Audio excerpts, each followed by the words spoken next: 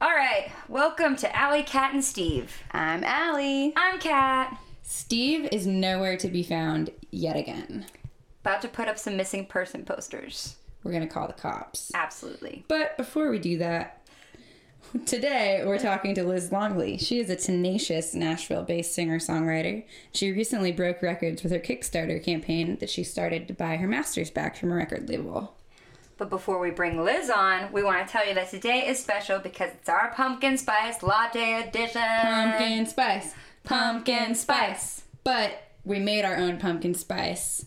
Don't worry. Exactly. It's organic. It's local. Allie made it. I made it. And as any good millennial does, we try to keep all things local, which is why we are proud to have Tectonic Coffee on this episode. They pride themselves on being a sustainable company by having direct relationships with their growers and a roasting facility in Los Angeles. As a listener of Allie, Kat, and Steve, when you subscribe to Tectonic Coffee, you'll get your first shipment free with the code HELLOTECTONIC. For more info, visit us on Instagram at Allie, Kat, and Steve.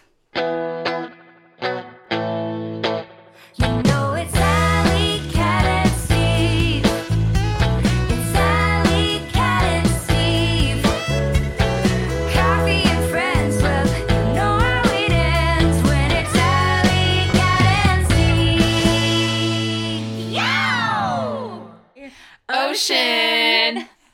Hey, how's it going, Liz? I'm doing great. How are you? Well, we're doing good. Hello. We're over here drinking pumpkin spice lattes. Allie made delicious. her own pumpkin spice. I did. How? Just Pinterest and the grace of God. Pinterest. That's amazing. Yeah. 75% God, 25% Pinterest. Yeah, definitely. Good team right there. It's the only team I'd want today. Let me tell you that. Absolutely. What's going on over in Nashville? How's the weather? It is a disgustingly rainy, cold day. It's the coldest day we've had in a long time, so just trying to get used to it. I was just on the West Coast, so I had this weird, I started in Seattle and ended in Arizona, so I feel like I went through every season. Yeah, I had to pack for literally every season. That's kind of amazing, but kind of overwhelming. Yeah, and then I got home and I was just still confused. Did you get sick or anything? No, thankfully. I have a pretty hardcore vitamin regimen, so it kept me good this time. Yeah. That sounds pretty great. Yeah. Do you want to tell us about that? I mean, it's not that interesting. I just last year, or maybe it was even the beginning of this year, it was both. I got sick really bad, like 4 times, where I got so sick that I lost my voice, which had never really happened to me quite like that before. And it turns out when you're getting sick that often, it's not good for your music career. And Surprise. Yeah.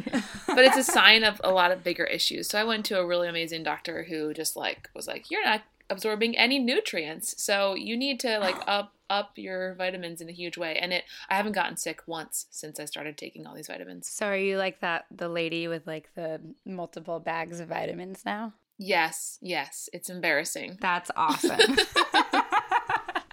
Do they look at you funny at TSA? No, actually, I stopped putting them in my carry-on because I get stopped every single time. So I'm like, I can't deal. Wait, would you like to share with our fans what exactly those vitamins are? I mean, I don't even know how to pronounce half of them, to be honest. Wow. Whoa. Yeah, they're like basically if your gut flora is off, not to get like super into it, but no, it's cool. We like science, girl. Okay, if your gut flora is off, it like can really affect your adrenals and like your ability to fight off infections. So I was just having... Got it. Yeah, so they're all like weirdly enough mostly for digestion.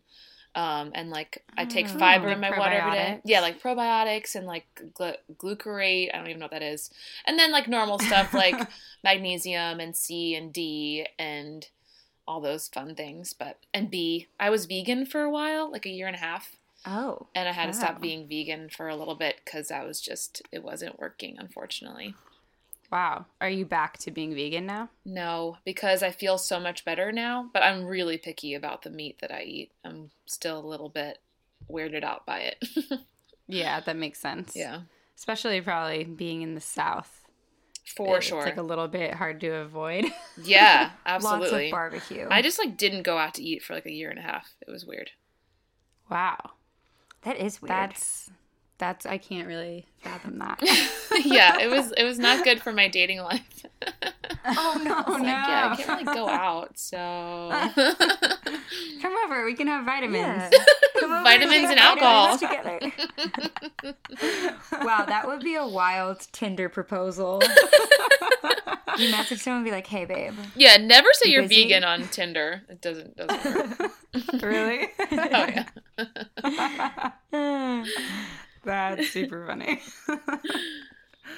So I guess you're liking being in Nashville, though. You've been there for seems like forever, right? Yeah, like 8 years. Yeah. Oh my gosh. Yeah. How did you like end up getting to Nashville and like how did like in life, like what was your trajectory that led you to Nashville? Well, what's weird is that, when I went to Berkeley and there was the whole Nashville trip for spring break, I went twice, and both times I had this perception that Nashville was just for country artists, and I remember saying very confidently that it would never be the place for me.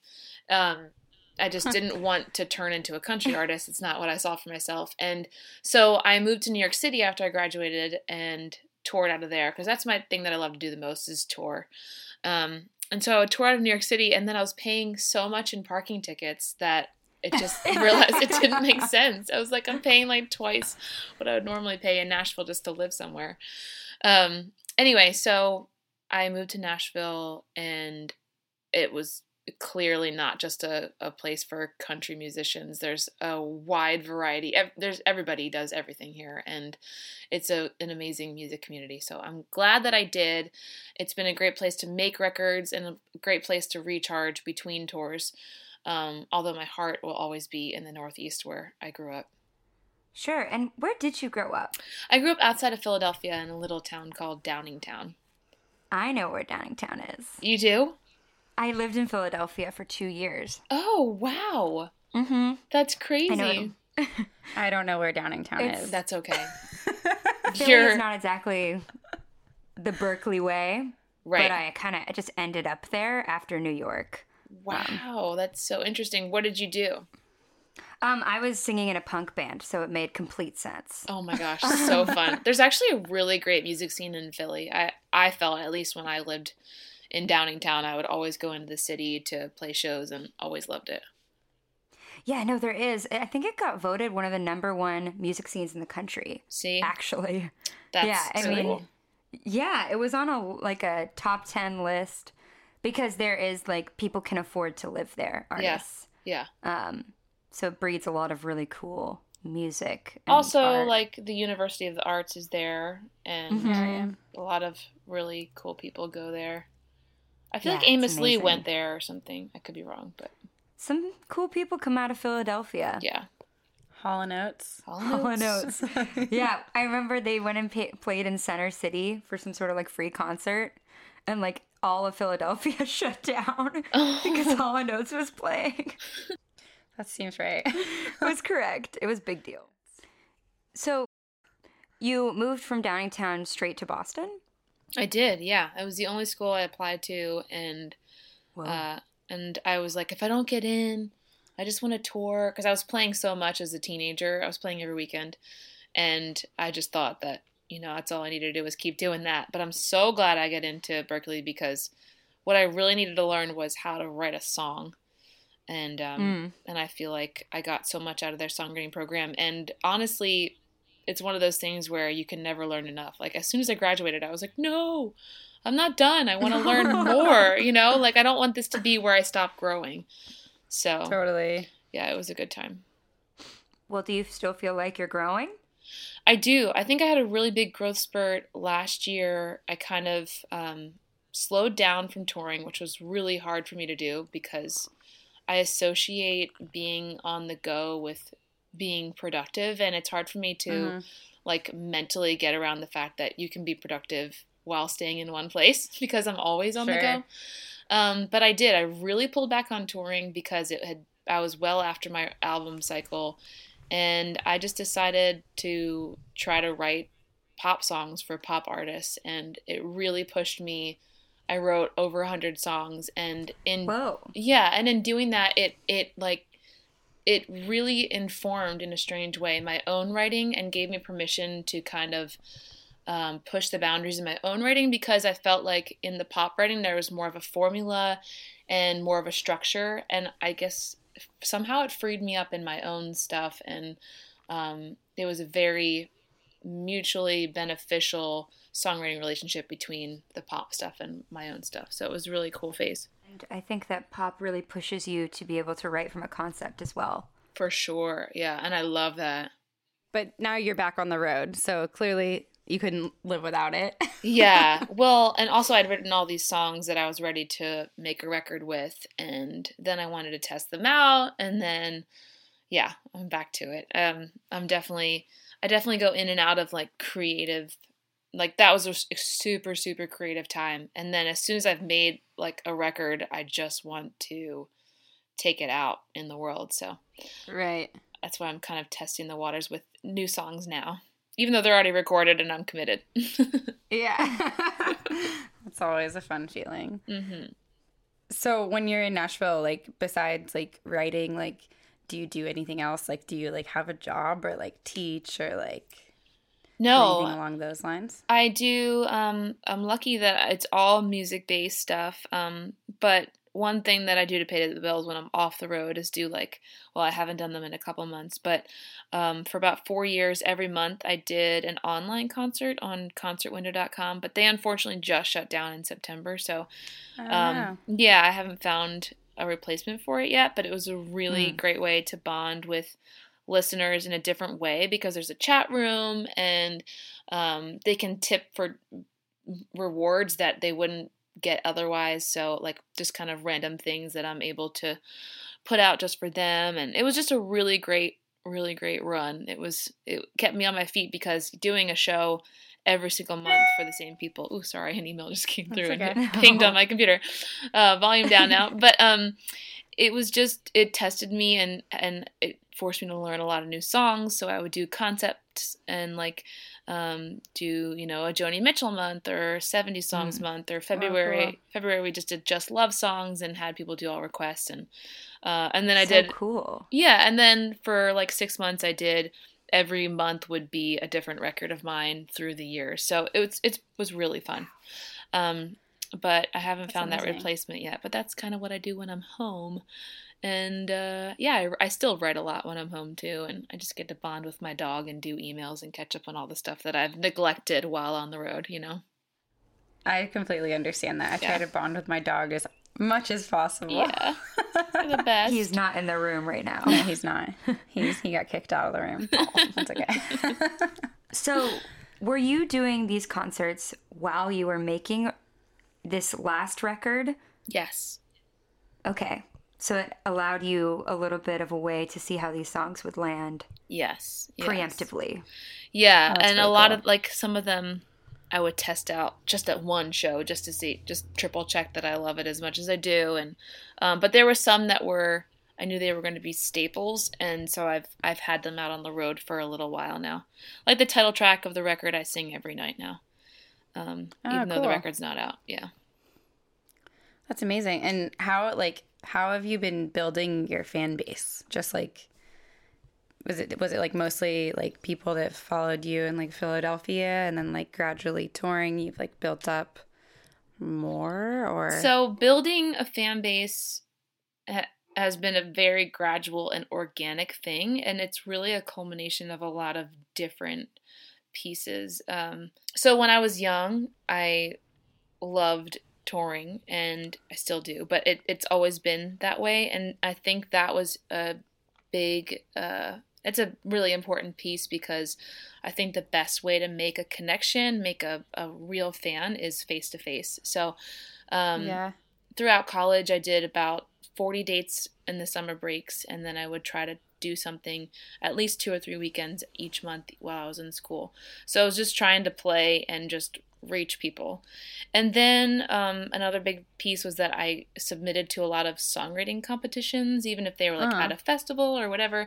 And that was kind of a launching pad for me when I got out of college, was to say, hey, you know, because they're like, who are you? Why would we have you at our venue? And it helped to have, it helped to have some things that I could say I did. I won this award or whatever it was. So that was a big thing. But I think the game changer was getting my music on SiriusXM radio, the Coffee House. I call it the Sensitive Singer-Songwriter channel. But they started playing my music, and it just, I mean, there was no way I could otherwise have reached that many people at that time. And they played my music for years. And wow. Yeah, they still do sometimes, but I had some songs in heavy rotation. Oh, nice. And people would just show up to shows because they heard that song. Wow. But I've been lucky to tour and open for other people. That's a big part, is like just trying to expand audiences by, you know, touring with people that you wouldn't otherwise have the chance to. Yeah. And then like getting songs in TV shows, that's been really helpful. Sure. And now the whole Spotify playlisting thing is a big piece, but yeah, it's a lot of things. Little press here and there. It sounds like your initial launching pad was like those summer tours in college. Like, how did you finance that as a college student? Or like, how did you even plan it?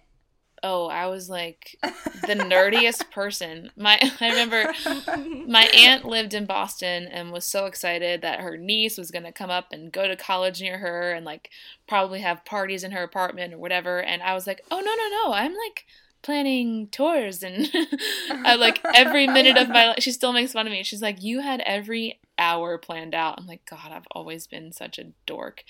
But really, truly, I book 4 or 5 months in advance, couldn't stand my calendar being empty, would just reach out to every single venue and try to get on a show.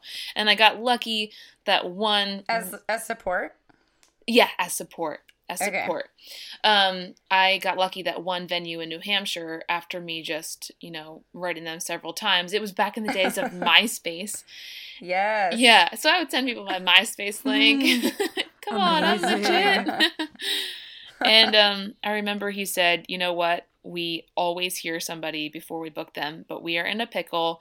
We'd love to have you open a show here. And so I did it, and it turned into a dozen other opportunities to open for people in that year. And then amazing. Wow. Yeah, and then right after that, they're like, you know what? You can have your own headlining show here. Let's test it out. And it sold out 3 months in advance of the show, and that honestly, yeah, it was so cool. It was like 300 people. It was the biggest audience that I had ever had just come for me. I was still in college, so to me that I was like freaking out.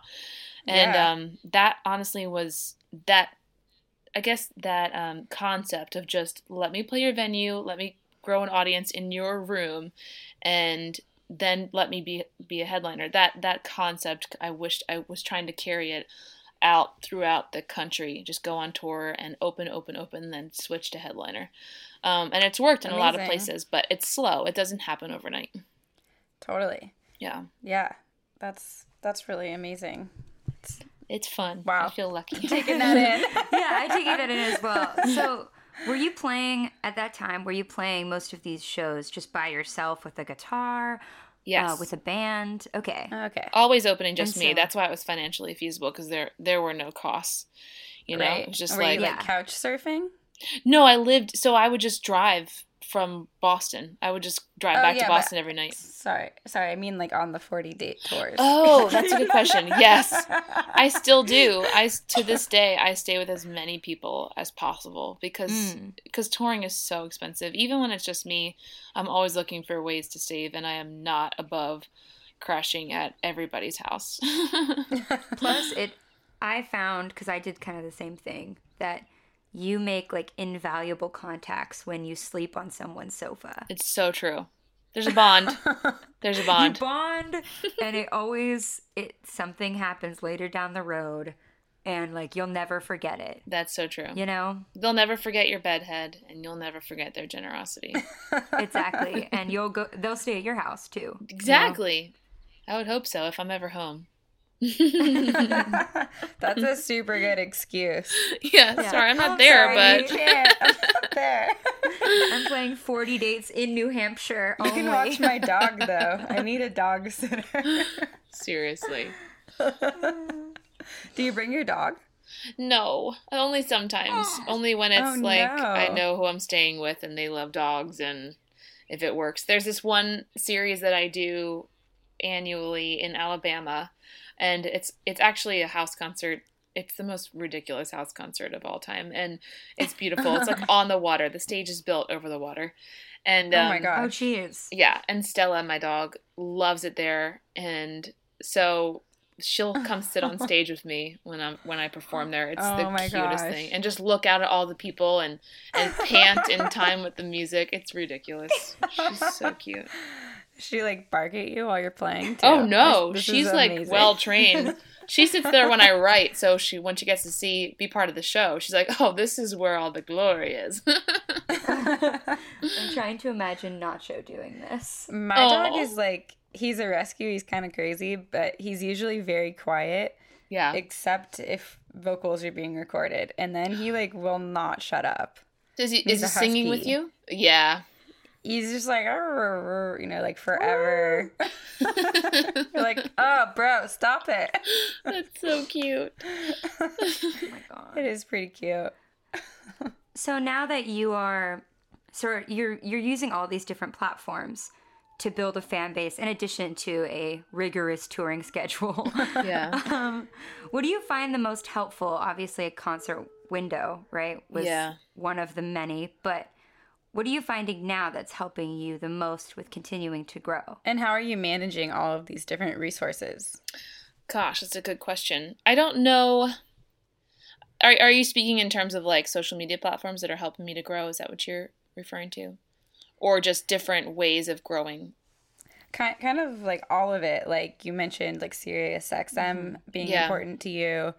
So you've got like all these different like relationships and like avenues of support, but like Yeah. you obviously have to keep track of them and keep them all organized. Yeah, it's a lot of work, and sometimes I find it overwhelming. I'm not on it every single day. I just can't function in my life and be productive if I'm on it every single day.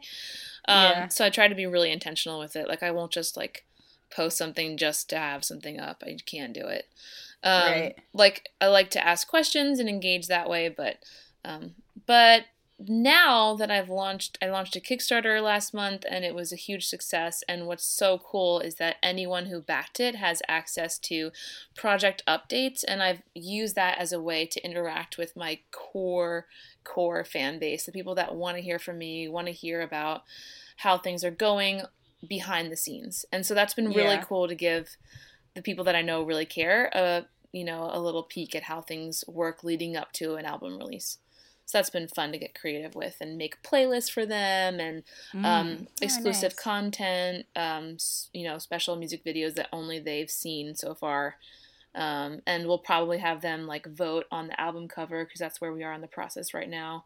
Or at least show Wow. them the options, just like include them in a way that because they've Yeah. participated and they want to be part of the process. So I'm trying to invite them into it Totally. in any way possible. That's really cool. Yeah. What goes into figuring out what you're going to involve your audience in and what sort of perks they're going to get for being involved with you? Yeah, that's a good question. A lot of thought because it can be dangerous. Like even the voting thing, we're like kind of talking about that right now as if, well, what if they vote on one that you don't like? So maybe we just say, hey, we'd love to know which one you like what's your favorite, and not necessarily say whichever one you pick, that will be it. But I think it's fun to pull back the curtain.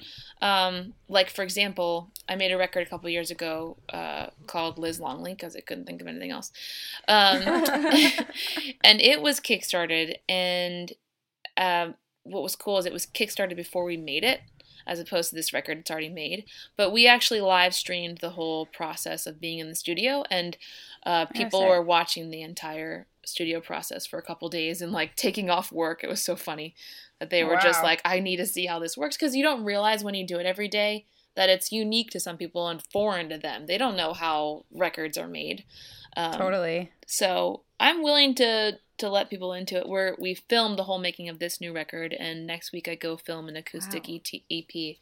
And oh, cool. Yeah, why not show them how that works? Totally. I guess your Kickstarter album was not on a label. So this last one that is now independent was your first label release? Actually, no. So, sorry, my dog's barking. Stella. Yeah. Stella, no barking, please. So, I launched a Kickstarter in 2012 to make a record, the first one that I really wanted to make a great record in Nashville, and kind of started to realize the cost of doing that, making a record on Music Row with musicians that, you know, that's what they do for a living. Like they've played on records that your heroes are on, you know. So totally, it added up. So we launched a Kickstarter, and that record actually is what got me a record deal, coincidentally. Got it. So that record was on Sugar Hill Records, and then the one after, which is called Weightless, and then Funeral from My Past, which is the new one, was on the label, and that's what I bought back from the label, or will be buying back as soon as Kickstarter pays me. Nice. That's exciting. It's very exciting. And then that got you in Billboard. Yes. And Billboard, Yay, which is so cool. Full circle. Yes. Billboard, and also, which freaked me out, Grammy.com, like front page on the Grammy News. What the heck? Yeah. That's amazing. That blew me away. So lots of really cool press. And it seems like people are kind of, I don't know, I think Kickstarter wasn't cool for a second. And I was actually super hesitant to launch one. But I was talked into it, and I'm so glad that I was, because it was literally the only way out. And it obviously ended very well with $150,000 raised. So kind of insane. Bananas. Yeah. So you're going to buy back your masters, but a lot of artists, I'm sure we both know artists who, instead of buying back their masters, re-recorded the material. Yeah, what went into the decision to buy back the masters? That was an easy decision, instead? Honestly, because I was am so attached to what we captured. Most things that we recorded, it was the first take. It was that kind of magical, like, we didn't rehearse the song, we just all listened to it. We agreed on a tempo. We kind of talked about how we wanted it to feel. And then, I mean, these musicians were just stunning. I just felt like we captured something really special that we couldn't recreate. I didn't even want to try to recreate. And to be honest, it would cost the same amount to recreate it. I still didn't have that kind of money. I didn't have $35,000 just to recreate the record. So it was like, let's just, and that would take so much more time. We had already had it mixed, already had it mastered. Like, it was ready to go. So, just a lot of reasons. And either way, I would have had to get out of my record deal before I was able to even re-record them, because there's so many re-record clauses. So it was pretty much the only option. So, like, was that negotiating process, like, pretty rough? For me, it was. Well, I'll put it this way. They were very nice in even offering that as an option.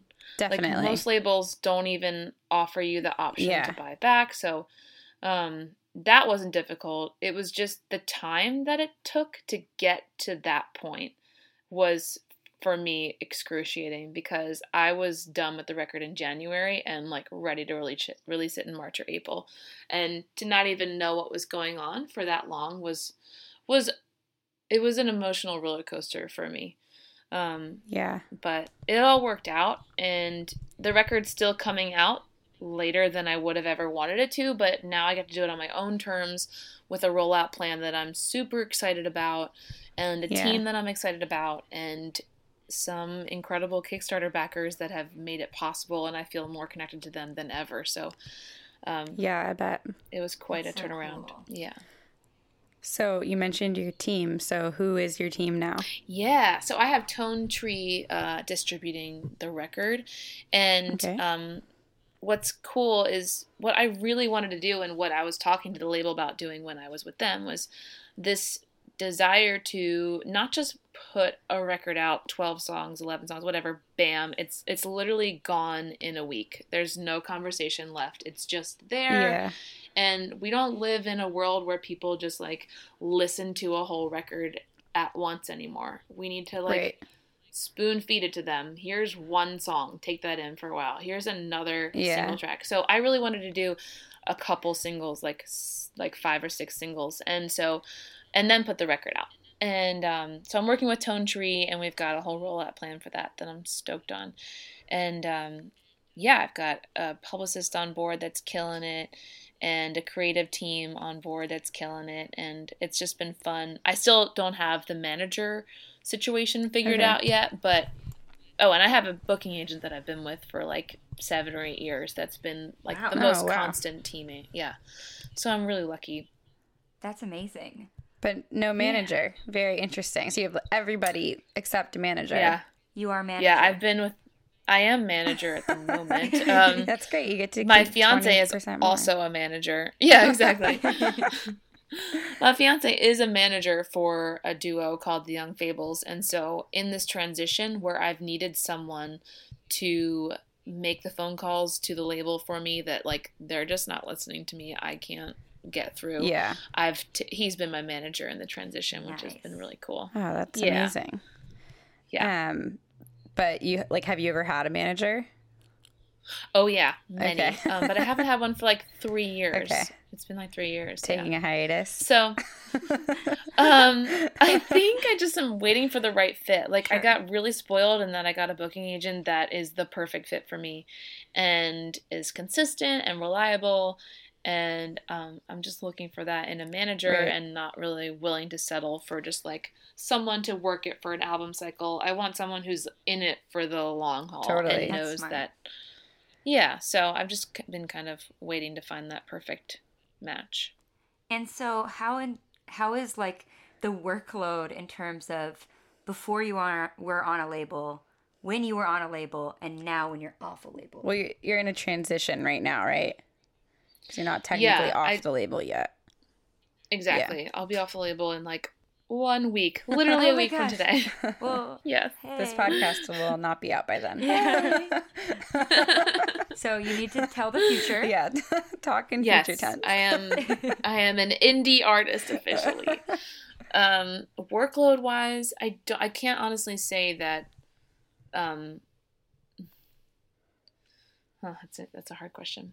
I think that now, because I know that everything is on me and I have this great responsibility with 1,300 people counting on me to deliver this record to them, that's not a problem. The record's already done.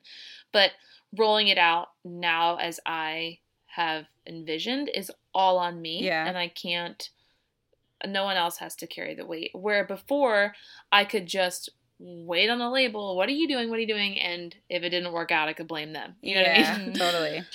And so I don't know if I can't figure out how I'm trying to say this. Yes, there's more work now. I'll just say that. That makes sense. There's more work, but you also get to control Exactly. that part, all the work in terms of how you do it and your vision. Right. Does that make you nervous Absolutely. at all? I think that's what I was getting at, is like, that's a gift and that's what I wanted, but there's also great responsibility that comes with that. Yeah. And it makes me nervous because I do not like to fail and I don't like to make mistakes. Yeah. And I know that I will continue to make mistakes, but it's like this weird mix of excitement and a little bit of like, oh my God, I'm overwhelmed, you know? Yeah. Totally. Have you been like talking obviously some of the money that you got from the Kickstarter that is left over is going to go towards like financing like marketing and promoting the record, which must be nice to have like an actual budget. Yeah. Assuming it might even pay for your next record. Exactly. Yeah. And that's what I'm thinking of trying to do, is like investing is just put that aside and save it for the next go round. Because if I'm indie now, then that's the other thing, is how do you make it sustainable? right. Sure. You know? Totally. So yeah, I think this will pay for the next record as well. Yeah. That's exciting. That's really cool. Yeah. I know that the guys that started Odd Future, the management company behind it, Christian Clancy, like one of their things is like when they get like nest eggs like that, they invest it in like real estate and like they like diversify the portfolio. So like some of those artists like make all their money from their investment, like label advance, you know? Like it's crazy. Yeah, and I think it's that's a very interesting point, and I think that kind of speaks to the state of the music industry that we have to do things like that, have to be creative like that. Yeah. And it's funny because when I hit $100,000, one of my best friends was like, "Okay, you have to buy a house. You know, you have to buy a rental property." I'm like, I can't do that with this money. I would not be able to sleep at night. But if it does mean making it sustainable and it means, hey, this investment will lead to me being able to pay for future records, then perhaps that is a route I need to take. But, yeah. Who knows? Yeah. Yeah, you could. Who knows? You could end up buying a house. Yeah. That'd be pretty cool. Definitely buy a house before you buy a rental property. Yes. Well, no, I own a house now. Oh, She was nice. like, buy a rental property and then You make own a money house? off We of didn't it. even get there. Oh my gosh. I want to move tell to me. Nashville. Tell me all about your house. Yeah, I bought my first house, I guess, almost 3 years ago. Oh my God. 2 years ago. I can't remember what it was. It was Christmas time, and I had been searching because I had been in Nashville for so many years, and the Nashville market is, you know, in high demand. So it was Right. like, you got to get in before it's too late. Yeah. So I bought this 4-bedroom house that was just so terribly done inside, but it had good bones. Like, I felt good about it. And with that many bedrooms, I knew that I could rent out rooms and be able to survive. So my brother lived with me for 3 months, and we just redid it. It was like a cardboard brick wall was the fireplace. It was so hideous. A Good bones. lime That's green, amazing. yeah, real good bones. Lime green mural of a street in Paris all through the kitchen. Wow. Yeah, pretty intense stuff. Jeez. So. What There's been a street? Was it a turnaround. good street? I don't even know. We covered it up so fast. I was like, I can't look at that. Oh my gosh. But someone who buys this house from me someday will take off the reclaimed wood and be like, what is this glorious mural? I mean, I have actually wallpaper like that at my cabin. It's like avocado green and it has pilgrims with like horse and buggies going. Oh my gosh, that is amazing. And matching floor upstairs. that's embarrassing. No. I swear, I'll send you a picture next time I'm there. It was super cool in 1938, okay? Oh my gosh, I need to see Thank this. my great grandma. Oh. I don't have enough pictures. I need physical photographs. Don't worry, I'll get it for you. Autographed copy of my floor.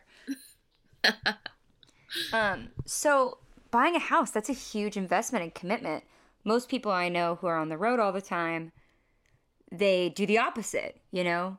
Month to month, Yeah. lease commitment, or live with their parents. Just because Yeah. they're just not home enough. So what was behind the decision to put down roots when you're gone all the time? Well, I know that there's a couple of things that I thought made it a really good decision. One, how many years? I think I was 29, and I was like, I want to at 30 years old not be throwing money down the drain anymore on rent. Yep. I want to make an investment. Yeah. Somebody's hope just died right Yeah. next to me. So I had been mentally preparing for it and financially preparing for it for a couple of years and just trying to save. And yeah, it just felt like the right thing to do because even though I am on tour a lot, it's really important for me to feel like I'm recharging when I'm home. And I knew that I would feel just that much more settled in my life to come home to something that I knew was mine and Yeah. I could decide, hey, I want the walls to be this color, or I'm okay with the dog, you know, getting this place a little bit muddier than, you know, like Yeah. I just knew it would feel more like home if I could get my hands on something. So That's amazing. it was the right time. Yeah, and it was a great investment, and Nashville is still booming, and hopefully it'll stay that way. And I have three awesome roommates and a dog. So it feels like home. Oh, you're a boss. You are a boss. Yeah. I'm inspired. I'm gonna go buy a house Oh. today. In Los Angeles. In Los Angeles. Oh my God, I can't even imagine. Like so I was just there a week ago, and I was talking to somebody about what it takes to buy a house in LA. I'm like, I would not be a homeowner in LA because I could never afford that. So yeah. Well, see, the Nashville market is so different from LA.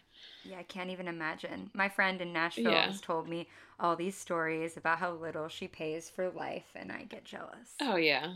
Yeah. Yeah. No wonder you're impressed with me buying a house. You're probably thinking of the LA market. You're not thinking of the Nashville market. Did you do it by yourself? Yes, I did. I feel like just like the whole ideology behind that, like what Kat was saying, like is impressive enough on top of all these other things you're doing. You're like building a music career, which is definitely the easiest thing ever. And then you bought a house. That's great. Yeah. Well, from the outside, it would seem like you've kind of been able to have it all in the way that other people feel like they have to choose. Like you're either on the road all the time or you're putting down roots, maybe like settling down, for lack of a better term. You know what I mean? Mm-hmm. So you're doing both, which is really rare in terms of people I meet or that we meet. And you seem really grounded.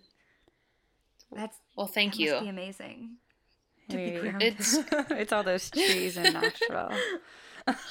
Yes. Those parks. It's a lot of Reiki. I do a lot of Reiki to get grounded. Oh, cool. That's awesome. Are you Reiki certified? I am, yeah. It actually really helps me to get back in my body, especially when I'm traveling and I just feel like I'm a little bit not grounded. That definitely happens. And I started getting Reiki a couple of years ago, and every time they worked on me, they'd be like, okay, well, you're not grounded. Whoa. Like literally grounded energetically. So it's a practice now. Wow, that's amazing. And do you, I don't know the right word for this, but do you like teach? No, not teach. Do you like, I've never had Reiki. Do you perform? Do I perform Reiki on people? Do you play Reiki? Do you play Reiki? Do I perform Reiki? Sorry, I didn't know the right word. So it started as like getting treated, and then like knowing that I needed, like I would be on the road and miss that feeling of like feeling that groundedness, and centeredness. And so I just remember laying on the floor at a show in Chicago before I went on and trying to do it on myself. I just closed my eyes and laid there and was like, okay, just try to feel the energy vibrate through your body from your head to your toes. And I was able to get to a place that felt like I had done it. And I had like one of the best shows ever. I felt so calm and just present, and my voice felt relaxed. And so I thought, wow, there's something to this. So then I went on the road with my friends of the band Delta Ray. And after a show one night, I was like, hey, can I try Reiki on you? I don't know what I'm doing. I just have recently tried it on myself. And they were so nice to let me try it on them. And it was such a cool experience, to the point where I was like, okay, I need to get certified in this, because this is not cool to just be like playing with people's energy unless I know what I'm doing. You know what I mean? Like I turned Britney into a witch or something. So I got certified, and but I don't do it that often. I'll do it on like friends or my fiance or my brother or my parents, but that's about it. Yeah, I would definitely experiment on my brother. Yeah. Yeah. Yeah. No, that's so cool. That's like, that must be like when you're touring, you're mostly by yourself, as you said earlier, but like, so that's like your outlet while you're alone. For sure. Or I don't even know if it feels like an outlet, but it feels like, you expend so much energy, especially I'm an introvert with an extrovert's job. So I have to like find ways to recharge on my own. And that does it for me pretty quickly. That's really amazing. So how do you cut up those long drives on tour by yourself? Well, it all comes down to routing, and my booking agent is really good about making sure I don't drive like over 4 hours a day on a show day. So, oh, nice. Yeah, but like I'm used to doing the 14 hours, to start off the tour, and then 3 hours, 6 hours, 3 hours per day. So I guess you're asking, like, what do I do on my long drives? But I usually just, sorry, I'm like, and this is how I'm like thinking logistically. No, that's cool. That's my tour brain. I find that completely compelling because I think about tour routes, like, most of my day. So that's it's like a puzzle. Yeah, it's like a puzzle when you're building your tour. It's kind of fun. But I listen to podcasts, and I actually listen to podcasts more than I listen to music. Yeah, no, it's not weird. Sounds normal. pretty bad. It doesn't. Yeah. Sounds perfect. Sounds ideal. I think, like, as a musician, it helps you write more music if you're not feeding yourself with music all the time. Like, it creates a need for it. Yes. And plus, I'm doing it every night, so I'm like, I don't want to listen to music right now. I want to, like, listen to really embarrassing podcasts. So it's okay. I mean, we all do. Yeah, that's the point of podcasts. Yes. Yeah. You might not know this, but right now we are in our PJs. Yes. Oh, I thought you were going to say, you might not know this, but right now we are in a podcast. You beat me to it. Amazing. So, one of the things we do with our guests on the show, which is really fun, is we like to ask, what is your favorite rejection? Yeah, like to explain that a little bit. So it started from Submit Hub, which from what? I don't know Submit if you've ever Hub? used Submit Hub, but I don't know. It's a forum from Indie Shuffle, and you submit to blogs on there. And it used to be free. You could just like submit to as many of these blogs as were taking submissions, and then they would write feedback. And like a lot of indie artists use it because it's like pretty high profile blogs are on it. But since then they've turned off the feedback, which is so sad. Pretty sad because there were like really amazing rejections, like I just like don't like the sound of this. Or like just like Oh my God. And it, like, built like really thick skin, but also like a way, like a little humbling thing because you work so hard on this record and you're like, this is the best thing that's ever happened, and then you get this like really like gut wrenching feedback Or weirdly, oh no, like, not in context. Like, could this sound more lively? Question mark. Yeah. What does this even mean? But oh no. But really, I mean, you've definitely received like rejections at some point. Yes. So like, do you laugh at those? Like how have like those impacted you, and do you have like a favorite? Like that moment you look back at and you're like, "Oh God, I can't believe T-Bone Burnett snuffed me again." I wish he even knew who I was. No, there was this time, this was so long ago, but it sticks with me. I must have been like, I was straight out of college. I don't know why. I was playing some like assembly at a school, and kids are so mean.